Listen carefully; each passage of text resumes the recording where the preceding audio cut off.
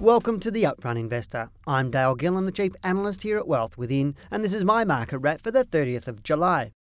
I always get excited to see Richard Branson in Australia, as he continually takes on the big end of town to give the average man on the street a better deal. This week he announced that Australia's big four banks are firmly in his sights, and I think it's about time that someone took them on. For regular listeners, you'll know that I've been saying for years that the banks have been getting it too good for far too long, and in the wake of the GFC, their hold over the mortgage market is even stronger than it was before the crisis. Now, if NAB takes over AXA, the big four banks will also have the lion's share of superannuation and managed funds.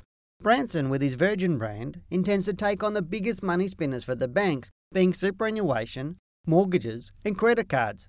I believe he has an opportunity here, as Australians continually complain about banks just as much as they seem to hate dealing with Telstra. For too long we've been paying way too much for the services we get. But what other choice is there? Perhaps Virgin can offer a better service at a better price to encourage Australians to embrace this new venture in droves. My only hope is that enough numbers make the move to really get the banks thinking about why they actually exist. So what do we expect in the market?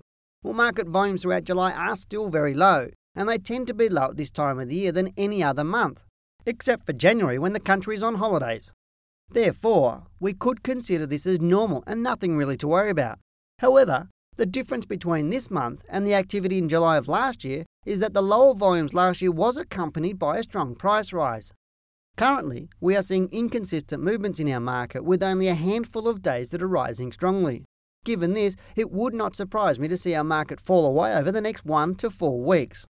Now, for the market to prove it's bullish, any downward movement we see needs to only last for a few days before a rise follows. And if this occurs, there's a good reason to believe that it will rise through 4,650 points in the coming weeks.